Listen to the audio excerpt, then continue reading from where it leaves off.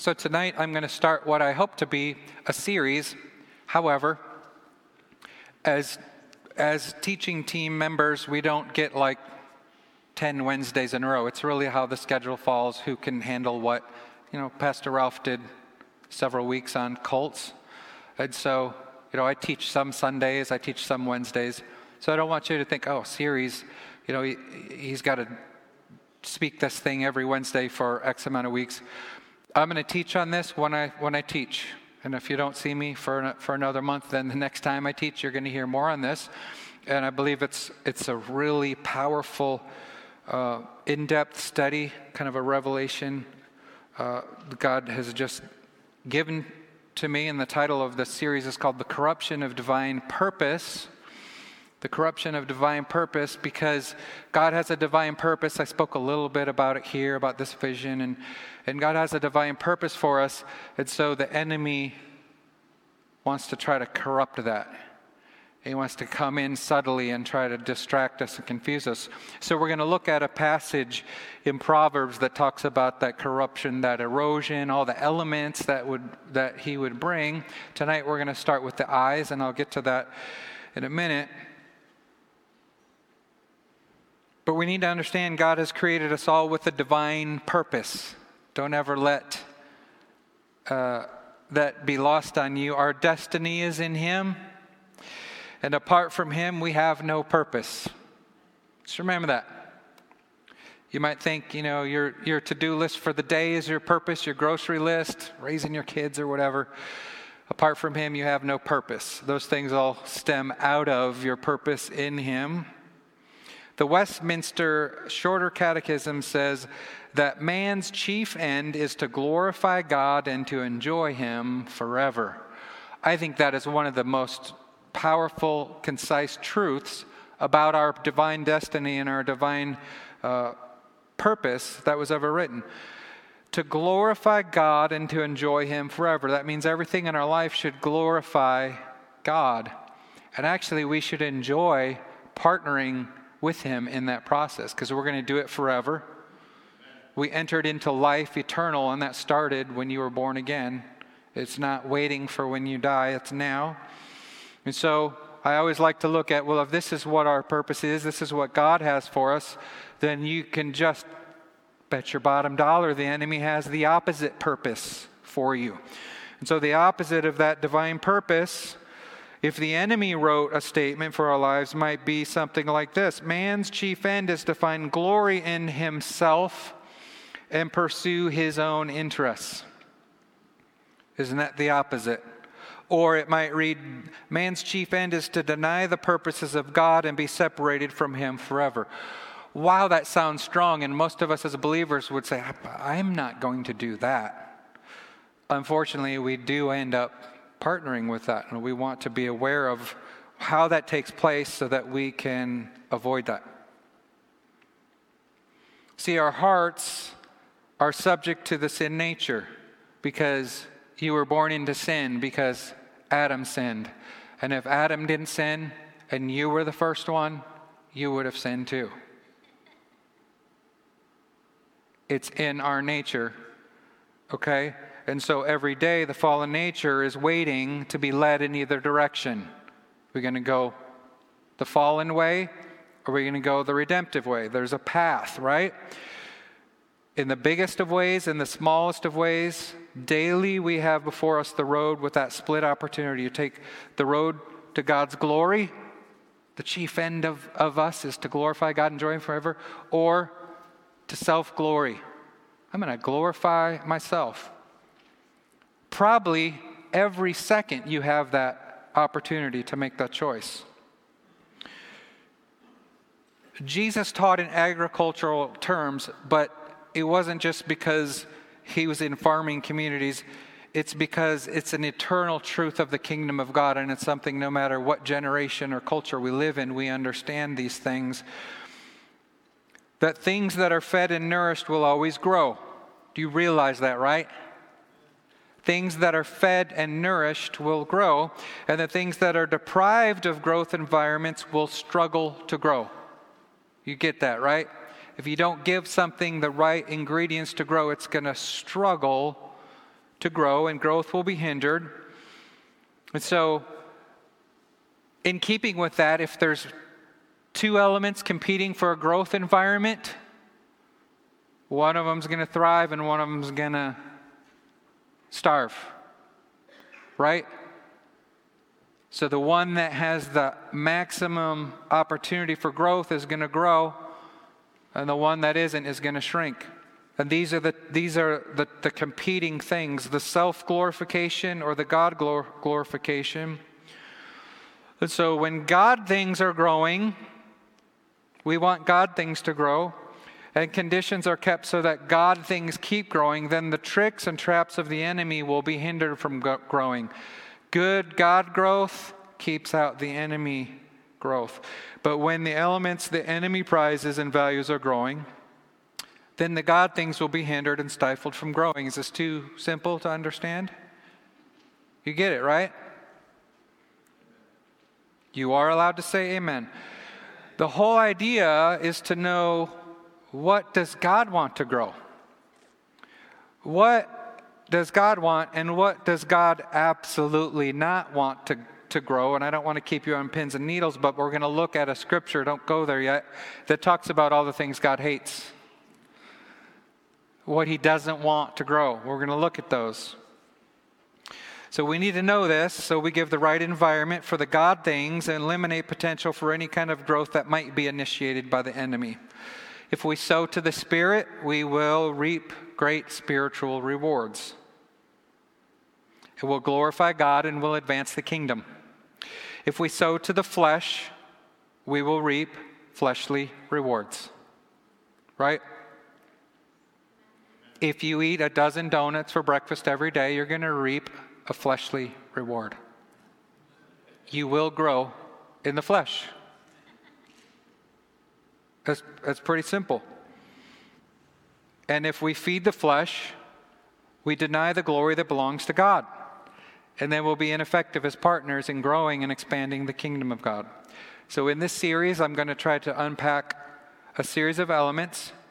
We could also say that they're environments and opportunities for growth. It's a list of things the Bible says God hates. How many of you know if that's listed in Scripture, we pay attention, because it really doesn't say it that often in this way, that God hates. And that doesn't mean we're only going to see what is wrong with these things. We're going to look at what God's divine purpose for these things is. That's why it's called, the series is called The Corruption of His Divine Purpose. Because God hates when His plans have been corrupted. God hates when His ways are hijacked and stolen by the enemy.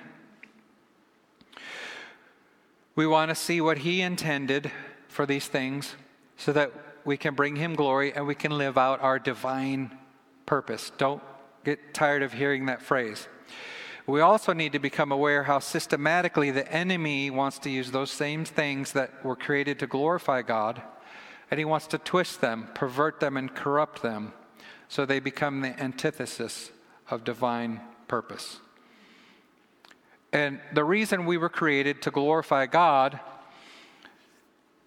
He didn't create just one person, right? He created a fruitful, multiplying generation of people for His, not only for His companionship, to partner with Him in His love, but so that we could be co-creators with Him in this earth. To represent Him. Everything we do should represent Him. To build the kingdom, the things we do in the natural should reflect His glory. So, what happens when more than one person attempts to do something? You have the potential for division, strife, disunity. See, God lays down the challenge that I want you to partner with me, and you're going to do it together because I need all of you in the specific, unique way that I've created you, and together you are one. Are you hearing this? So the antithesis of His glory is going to lead to disunity and strife. So what God created for oneness, for unity, for divine partnership, both with him and with one another, what he created for kingdom collaboration. I love that word. Collaboration is co-labor. That means we work together on this. It's not I work and you watch. No, it's we work together. We figure out how to work together. My wife and I love competition shows like Survivor, and you learn by watching people in an intense social situation where they're deprived of the basic elements of life, and they have to get along. You learn who can collaborate, who can build shelter, who can build fire, who can work together as a team. And it's not always the people you think are going to succeed. So collaboration, we're created for kingdom collaboration, and that's always under the attack from the enemy. So the enemy's plan is disunity, independence. He wants you to be independent. He wants you to be a lone person off on your own. He wants to divide. He wants to bring division, strife, and discord. And the Bible says God hates these things. And somebody needs to raise their hand and say, if God hates this, then why is this still going on? Amen. See, we have to come clean and take ownership of our part. Why throughout this whole pandemic and all this current climate, we know the Lord is coming soon, but there's more and more devouring, biting, disunity, camps, tribes contending against each other, probably than in the history of the body of Christ. God hates that. He hates that. And if we're somehow contributing to that, we've got to go, well, time out, let's stop. So one of the reasons I love the Apostles' Creed series we're teaching, it is a unifier. It's going to get us all on the same page on unity. So God passionately resists any cooperation with the plan of the enemy. And when we see a lack of blessing, we see a lack of abundance, we see a lack of increase, we see a lack of fruit, there's always a reason, and it's usually, there's just discord. There's just division and strife. There's no vision.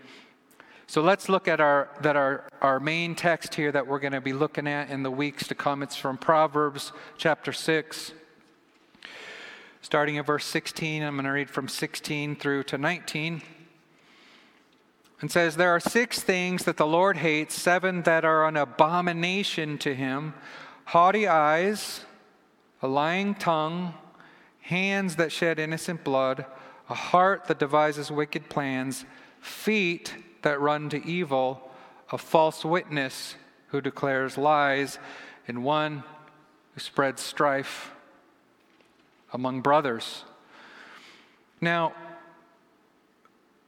I want to talk a bit about Hebrew wisdom literature here, because sometimes these things are like, I used to always struggle with these. There's several of these proverbs where they say 3 things this, the 4th is this, and the math just doesn't add up. You're kind of like, well, I'm not sure what they're doing here.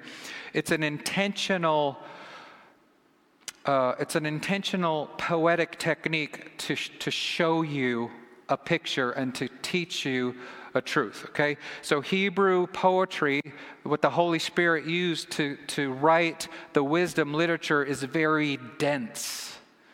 And by that I mean there's a few words, but it is thick with meaning, and it is interlinked with depth of Scripture. So it's dense, and it's meant to be meditated upon. It isn't meant to be read and then you walk away and forget it, or once a day I'll quickly hit this. It's supposed to draw you into this very deep, oh, I saw this, oh, now I see this, now here's another layer, oh, this connects to this. It's to get you to meditate on the Word of God. It's intentional. It's very dense. Often the Hebrew poets, inspired by the Holy Spirit, would use wordplay. And in the original language, the wordplay is a little bit more significant because the symbols and what words mean, we lose all that as soon as it goes to English. But I'm going to try to find some of those things here that will mean something to us. And there's often numeric symbolism. How many of you were here for when I did the Lamentations message? We got a ton of numeric symbolism out of that. If you haven't heard that, go scroll back through the podcast. It's a Wednesday night. It was on Lamentations. So this poem It's one, like many proverbs or psalms or poems, that build sequentially in intensity. It starts in one spot and then it starts to build, and you're getting a little more intense and you're getting a little more intense, and then at the end you're like, whoa, that's a heavy line there. What is he saying? So some scholars have identified this particular structure as a numeric ladder. You could kind of see it. It's also referred to as a number plus one. And that's easy to see because it says 6 things the Lord hates, 7 are an abomination. So it's 6, then they add 1, and you get 7. Make sense? So when literature does this, the number and the number plus 1 opening statement, that's like the answer key to the whole thing. That's like the code that says, okay, this is what you're looking for. That 7th idea down there is the summary of all that this is about. And the previous items are building and reinforcing the conclusion of the final statement.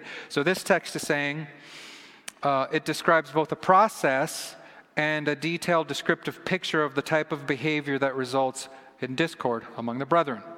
But in the bigger picture, this passage is talking about the corruption of God's divine purpose. That's why I'm teaching on it. Because this isn't just, you could say, well, Pastor James, why are you going to teach for 7 weeks on strife? No, it's 7 weeks on how the enemy wants to erode God's divine purpose for us. And God's divine purpose releases us to spread the gospel, to worship Him, to glorify Him, to do everything that we do for Him. And it's just amazing that in the final analysis, strife is the one thing that pretty much destroys it all. And so I want you to think about these numbers 6 and 7. Anyone who's been a student of the Word for very long, can you think of another place in Scripture where there's 6 of a thing and then a 7th thing? Any ideas? Creation. She got it right. 6 days creation. The 7th day rest. Now, what I love about Scripture and what I really love about the Old Testament scrolls is that the Holy Spirit puts hyperlinks. And you got to pay attention. These numbers aren't random. He's pointing us to creation. He's saying this is decreation. This is decreation. This is how to destroy what God intended to create. Are you following me? So we see this passage as a picture of anti-creation. In 6 days, God created the earth and called it good. And on the 6th day, the pinnacle of God's divine purpose, as recipients and participants of creation, guess who came along? Us. And what happens when we take the number 6 and say that's the final number? That's the number of man. That's the Antichrist. That's the mark of the beast. 666. It's all about man. It's all about us. We've taken God out of equation. Until you move over into His destiny and purpose for you to rule and reign with Him forever in rest in 7, the picture is incomplete. And so the enemy wants to destroy that creation process. So this text is a decreation narrative. You could say it's the enemy's plan, right? So instead of seeing, listen, that God is good, as He said in creation, instead of speaking openly and honestly with the Lord before the fall of man, Adam and Eve just talked freely with the Lord. They walked with His Spirit, right? Instead of using their hands to tend and care for the earth, to take care of the animals, instead of walking, all these items are lifted. Tongue are listed in this passage. Tongue, hands, steps. Instead of about walking about in perfect fellowship with the Father in the cool of the day in the garden, instead of bearing witness to the plan and purpose of the goodness of God and the purpose of God, we see corruption of every one of these divine purposes. So when the Bible says God hates something, it's saying His nature is the opposite of that thing. His nature is the opposite. The pure character and nature of God will be polluted or compromised by these elements. Don't touch them. Don't go near them. Avoid them at all costs. It's the corruption of something God created for good. It's being used to oppose his good purpose and intention. See, in the presence of a perfect God, anything contrary to his nature is destroyed. It can't exist. Did you know that? Sin can't exist in the presence of God, the presence of the Father. That's why Jesus had to take the penalty for our sin and take the full wrath of God for us. Now we can be in the presence of the Father only because the sacrifice for our sin was satisfied.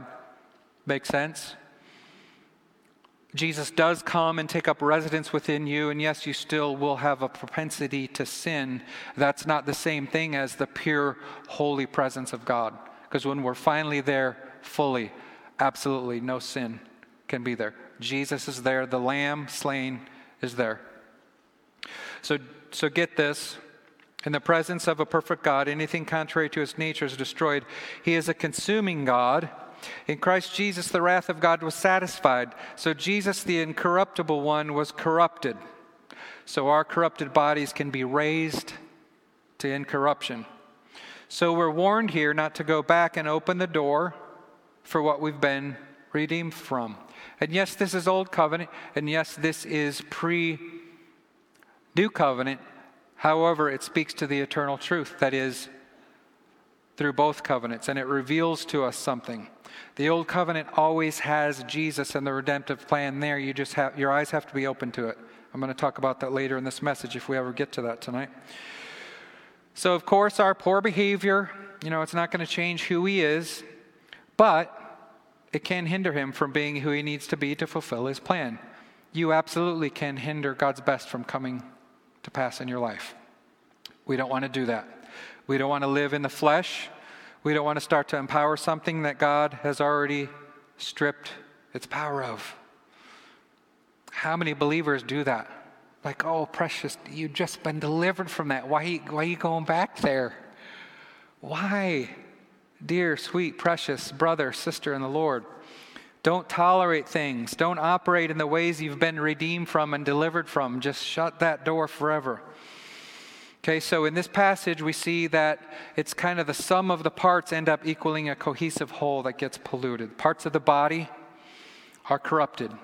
So when parts of your body is corrupted, your entire body will eventually be polluted. A little leaven leavens the whole lump, Jesus said. When any one part of the body of Christ gets corrupted, it can so easily spread to the rest of the body.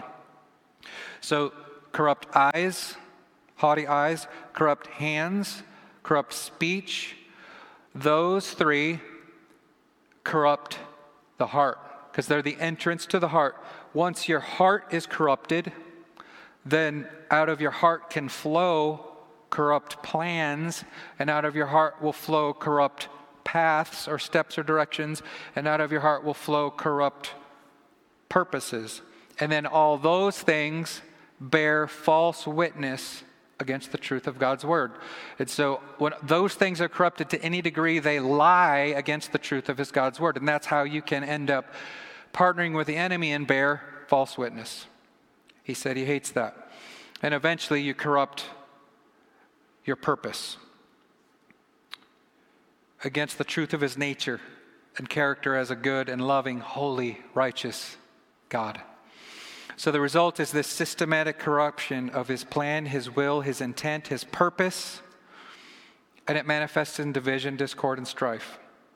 It becomes a consuming cancer that takes what was meant to bring health and healing and instead brings death and destruction. Cancer is your body doing what it's supposed to do, only it's gone haywire and it's now going to kill you. You realize that, right? That's how the enemy works. God must set his expectations against this from happening. He warns us. He makes it clear. That's why he says he hates it. So let's talk about the summation of that. I'm still kind of an introductory here before we get to the eyes. Proverbs 16:28. I made it to my first scripture. We ready to go with that? Yeah. They're like, he's going to comment on it before I show it. Okay. Proverbs 16:28. A dishonest man spreads strife, and a whisperer separates close friends. 1 Corinthians 3:3. For you are still of the flesh, For while there is jealousy and strife among you, get this, are you not of the flesh and behaving only in a human way? What's the number 6? The number of man. What's the chief end of man? To glorify God. What's the chief idea of Satan? To glorify us, right? So you're behaving only in a human way. So the 6 things God hates and the 7 that are a total abomination to him are the way of humans apart from him. He doesn't hate our ways. He made us in his image and likeness. He loves our ways as long as our ways are in alignment with his ways. So the way of the flesh is contrary to the way of the Lord. 2 Corinthians 12:20. For I fear that perhaps when I come I may find you not as I wish, and that you may find me not as you wish, that perhaps there may be quarreling, jealousy, anger, hostility, slander, gossip, conceit, and disorder. So let's follow that up with what Proverbs says about that. Proverbs 17:14, the beginning of strife is like letting out water. So quit before the quarrel breaks out. Let me stop right there. A couple very dear people to us have had water damage in their home. Not just one family, a couple. And that all started with one tiny drop. And nobody noticed it. A year and some, who knows how many dollars of damage and renovations later, we're still trying to recover from that. The beginning of strife is like letting out water. You can't let it out. You can't let out one drop, because behind that are 3,000 more and gallons. And it will find its way. It will make a path, and it will do destruction and damage. So he says, quit before the quarrel breaks out. Zip it. Zip it. Hush your mouth. And we're going to see that it all starts with the eyes. It's sequential. Haughty eyes are the beginning. That's what was at the beginning of the list. What you see, what you perceive, how you discern, how you interpret what you see. How many of you know husbands and wives often interpret things they see differently? Yeah? Yeah? So how you interpret what you see and how you see or esteem yourself, how you view yourself, that all determines what happens next. Are the eyes haughty, or are the eyes being used for God's intended purpose? So the eyes are the first step to letting the water release from the dam, the beginning of the quarrel breaking out. Proverbs 17:19. Whoever loves transgression loves strife. He who makes his door high seeks destruction. I read that and I was like, what in the world does it mean to make your door high? I had an idea, but I had to look up some commentary on that. But first notice that any transgression that is embraced or loved is equal to loving or inviting strife. Any sin in the smallest way already is opening the door to strife. Because sin corrupts absolutely, and your relationship with others will be broken, and your relationship with the Father will be broken. So raising his door here is equal to opening your mouth. Opening your mouth. In a multitude of words, wisdom is lacking. Let my words be few. Okay, I know we're on the eyes, but there's a tie into the mouth. So other translations of Proverbs 17:10 indicate that you can parse it almost in a better way. I'm not sure why it ended up this way. In 3 phrases. And they're this: the urge to take things from others, like your 3-year-old. The urge to dispute,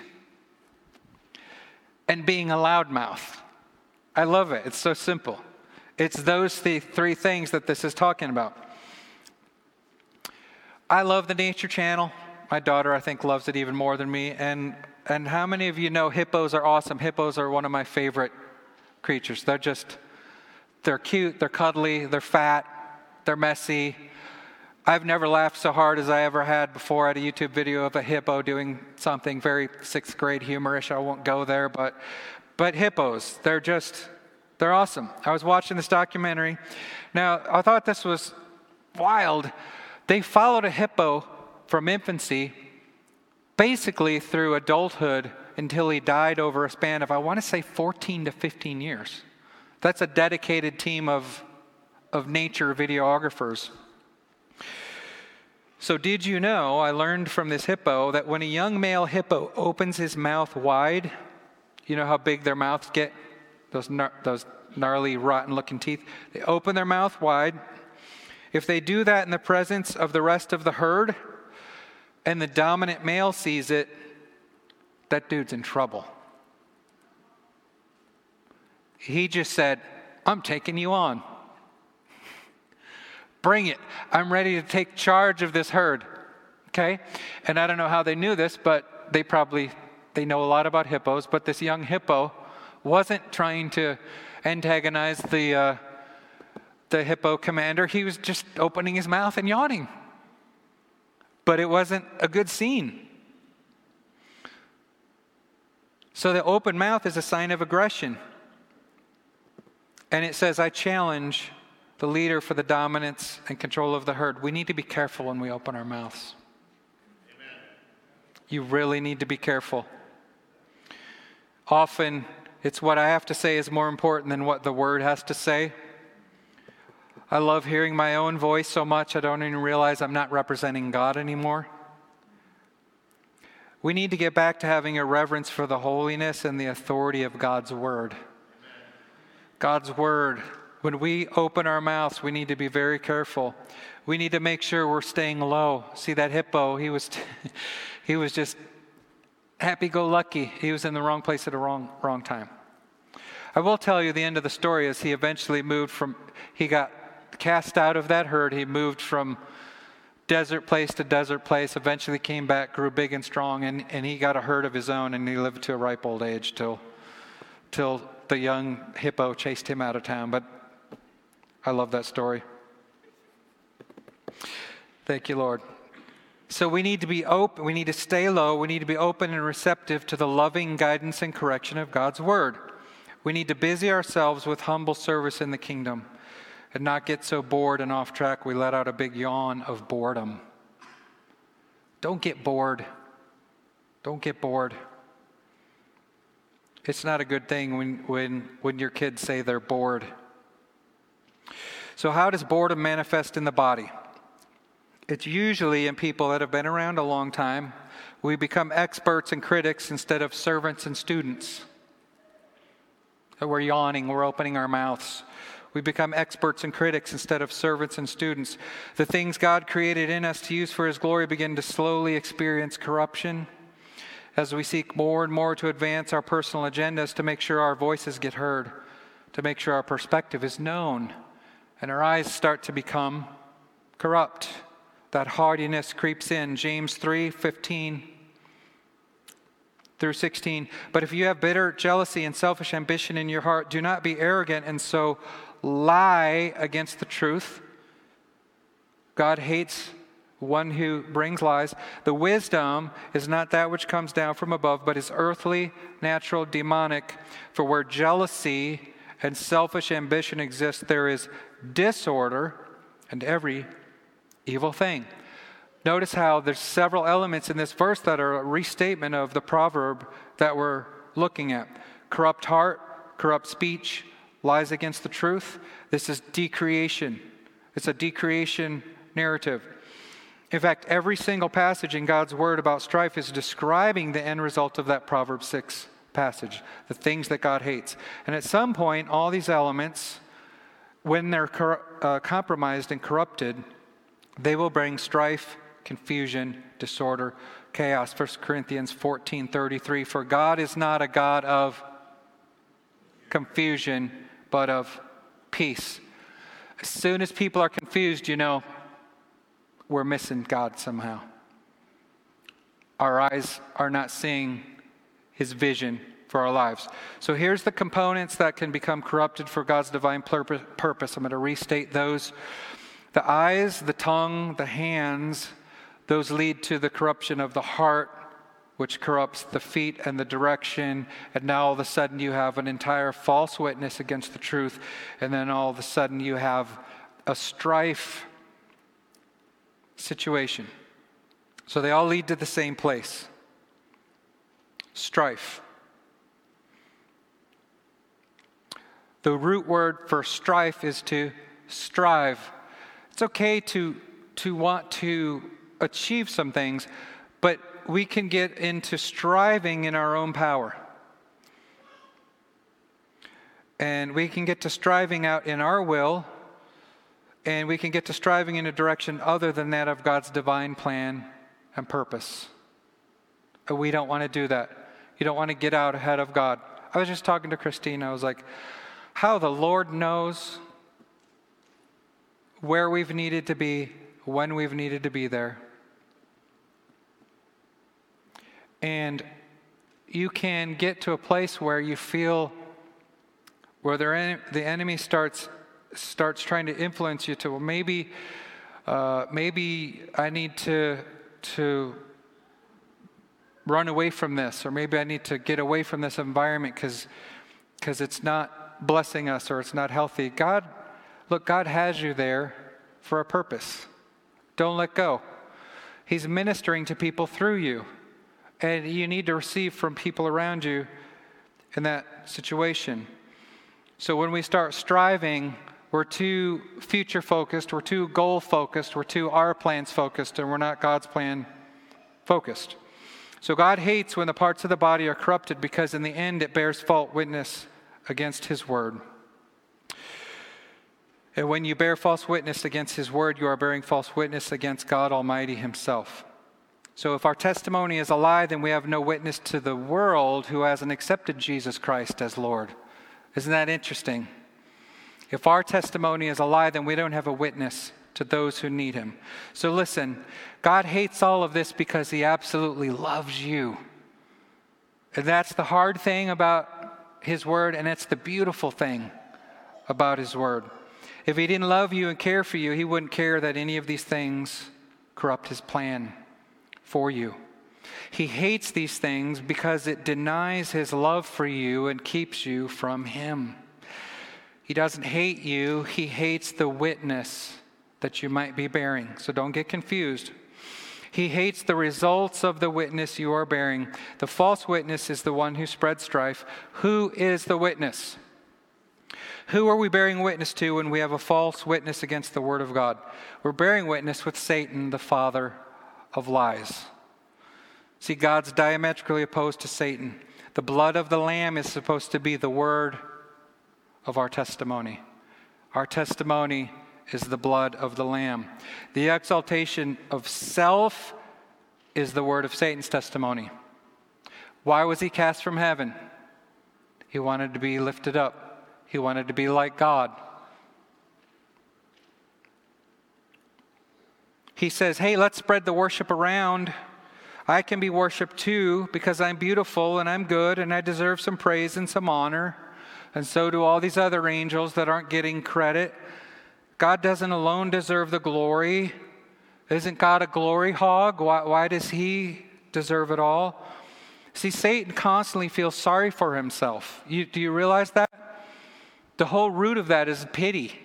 I'm not satisfied with God, how God made me to be, and I want to be something else he's made me to be. That's why you should never have a pity party. I'm sure the best of us have all had them at times, but I want to encourage you. Did you know a pity party is false worship? If you didn't know that, you need to understand that. It's devaluing yourself in the eyes of God and elevating your predicament, your situation, your issues. It's saying these things are big, they're worthy of worship, they're unique, they're worthy of attention, as opposed to anyone else who's experienced the same ups and downs in life, the same issues God has come to show himself strong on your behalf, the same issues Jesus Christ faced when he walked the earth. Pity says, my deal is bigger than anyone else's. And although there are times when it feels like that is truth, it is a lie from the pit of hell.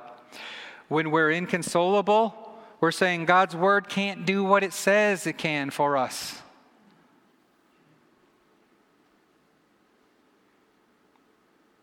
God's word isn't big enough to perfect that which concerns you.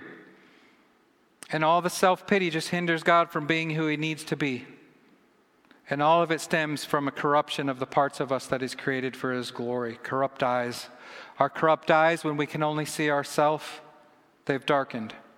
Your eyes need to look at him. Your eyes were made to look at him. That's the purpose of your eyes. Hello, somebody. See, he can't agree with or partner with darkness, death, dying, evil, sin, corruption. God resists the proud and he resists the pity party. So don't have one and don't invite me because I'm not coming. I'll pray for you. I'll encourage you out of that. But don't have a pity party. Pastor Maureen and I won't be attending. James 4:6. But he gives a greater grace, therefore it says, God is opposed to the proud, but gives grace to the humble. Staying with me, we're talking about the eyes, we're talking about haughty eyes, we're talking about an elevation of self, corruption of divine purpose. 1 Peter 5:5, you younger men likewise be subject to your elders, and all of you clothe yourselves with humility toward one another. Same thing, because God is opposed to the proud, but he gives grace to the humble. When we wrongly esteem ourselves and wrongly esteem the Word of God, we run smack dab into the wall of resistance. How many of you have hit a wall before? Like, why aren't things changing? What is not happening? Yes, literally, with your car, I know. No joke intended. It's all about who and what we elevate. It's all about who and what we elevate. Is the Lord elevated? Is his promise elevated? Is his word elevated? Is his truth elevated? Is his ability elevated? Or are we elevated? See, humble means to make low. It's a posture of receptivity.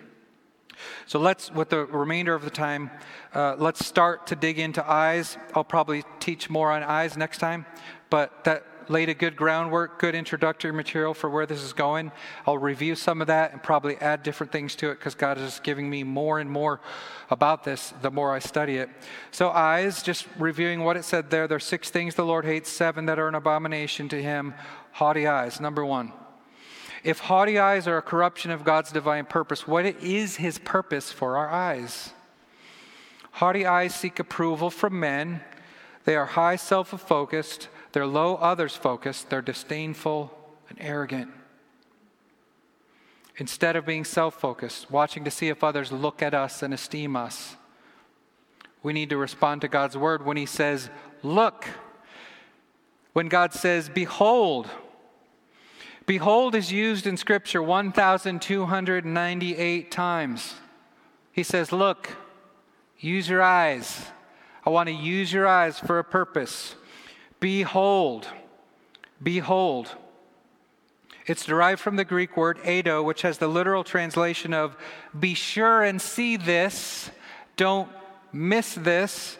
It also has the idea of seeing to intuit.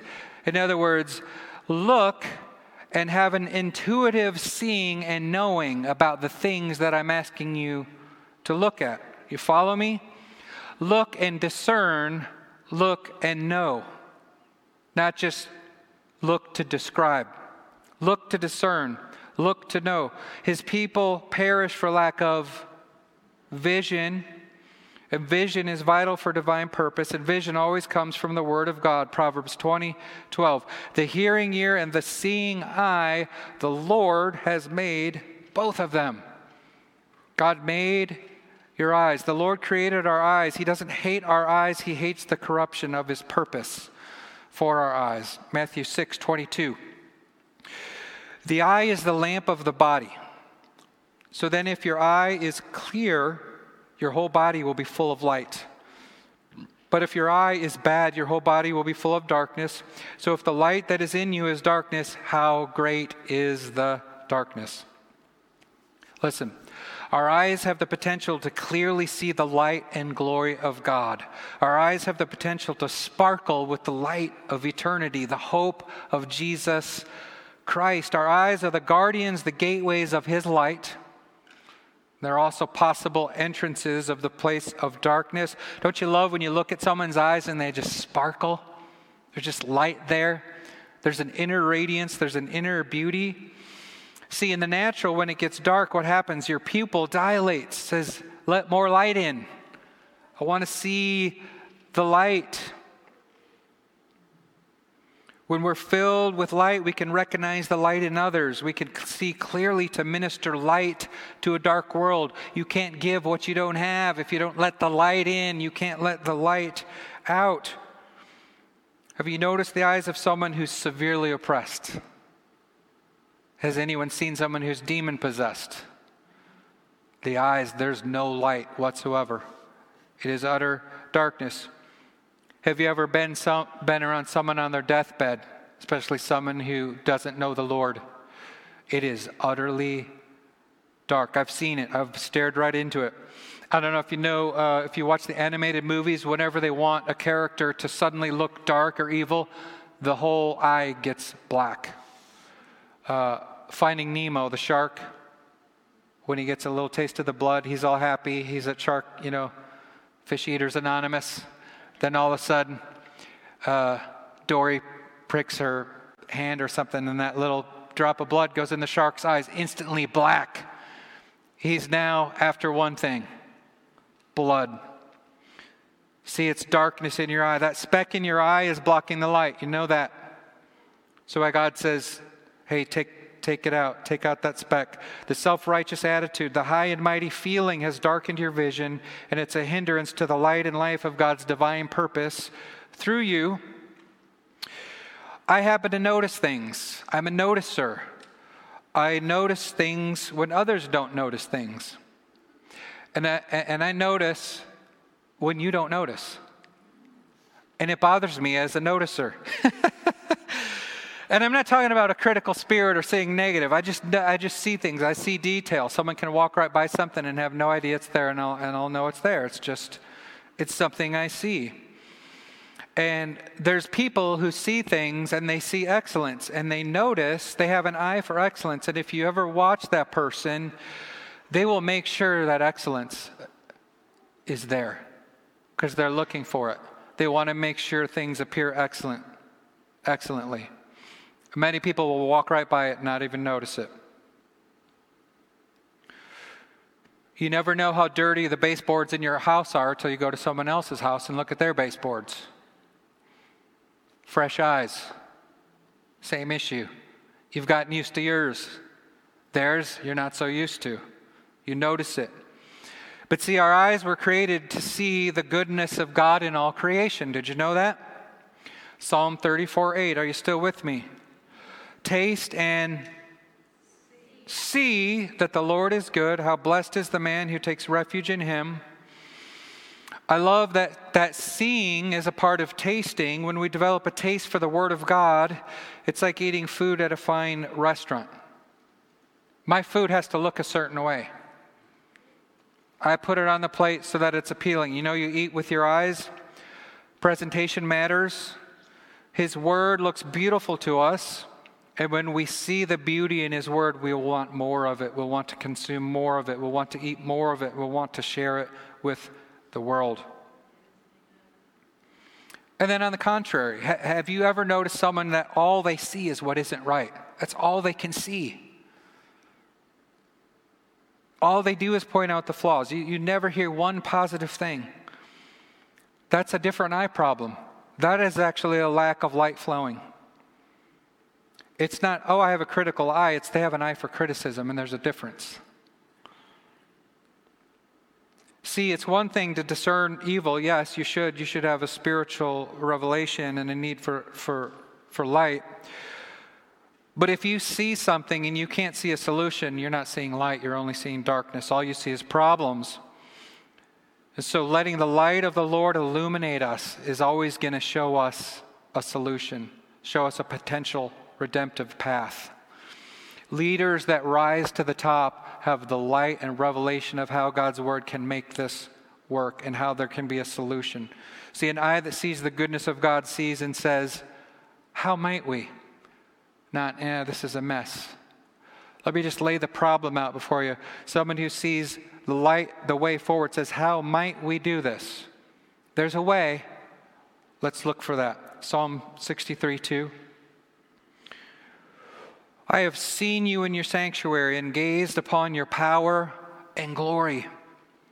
Did you know our eyes were made to see God in his holy place? Our eyes were made to see the glory of God, to see him as he tabernacles not only in our individual hearts, but to see him as he tabernacles. You know what that means? Dwells with you, builds a tent, spends time among his people in the corporate assembly here. When you see him, you see the potential for his power and glory. I see glory in you. I see glory on you. I see glory in this place. I don't need to literally see an angel fly in the balcony. I see the glory of God in you. I see the light of God in you. I see the potential for his power and glory to be made manifest. If you have infirmity, I see the potential for the light of his healing power to come. When you don't see him, when you don't see his glory, you see people as irritating and annoying. When people start to bother you, check out your eyesight. What are you looking for? You start to see people as promises, not as promises. You start to see people as problems, not as promises, People aren't your problem. They're just God's promise waiting to happen. Just hasn't happened yet. We need to see his power and glory. And when we do that, he will more and more in a greater dimension make his sanctuary among us. He will truly come and fulfill the vision that you have for him. If you see him, he will want to be where you see him. If not, he has no interest in being there. Our eyes are too haughty, and then he will resist us. Okay, there's a lot more here on eyes, but what I want to do, because we're at the end of the time for tonight. I knew there was a lot here, but I think it's worth diving into every part of this. How many of you got something out of it so far? Good. We're going to keep digging. I need to stop there, but what I want to do is what we've heard so far, what we've mined from God's word so far. I just want to pray over us as we start to look through these things. Would you allow me to do that? Would you agree with me in prayer? Could we just unite our hearts in prayer tonight? Lord, help us recover your heart and your desire to be co-creators with us. Forgive us if we've forgotten that. If we'd allowed decreation to take place. We don't need to allow that. We need to resist that. Lord, we need a fresh revelation of our role in living as redemptive, kingdom-expanding partners with your anointed one, Jesus. Wake us up, Lord. The enemy wants to subtly corrupt every part of us that you have designed for your divine purpose and for your glory. Help us to recognize the enemy's plan for decreation so we can resist him. Help us to see clearly with the eyes of the Spirit the full truth and scope of your word for our lives. Lord, let not hardiness be found in us, nor in any believer in our midst who calls grace and peace home. Open the eyes of our heart, Lord. Give us the spirit of wisdom and revelation in the knowledge of you. Tonight, I, James Wheeler, rededicate my eyes for your purposes and for your glory. I rededicate my tongue to you right now. We do that together. We rededicate our hands to you right now. We rededicate our feet to you right now. We recommit to be true and a reliable witness of your word. We want to experience unity in the body. We want to be one with you as you and the Father are one. Lord, I pray you continue to anoint this series, continue to bring light at the entrance of your word, brings light as I study, as I meditate upon, and as I teach the people. Thank you, Lord, for being gracious, loving, patient. Thank you for continually walking with us as we work out our salvation with fear and trembling. I thank you that you are perfecting that which concerns us in this body.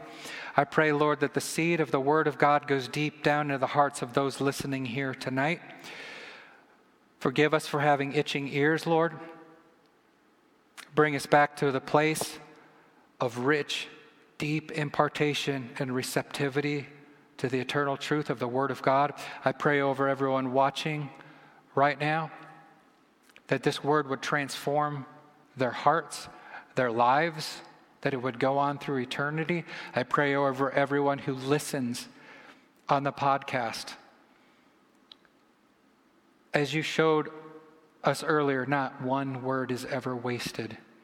When your word goes forth, it will perform what you sent it to.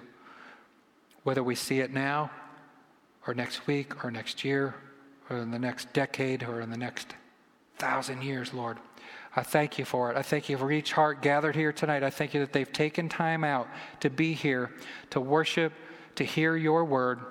Now I pray, Lord, that we are able to go out and apply this truth and show us, Lord. I pray that you start showing people things and their mind is blown by the wonder of who you are, that their eyes have been opened like for the first time to see the depth and the riches of your glory. Thank you, Lord, for it. In Jesus' name I pray. Amen.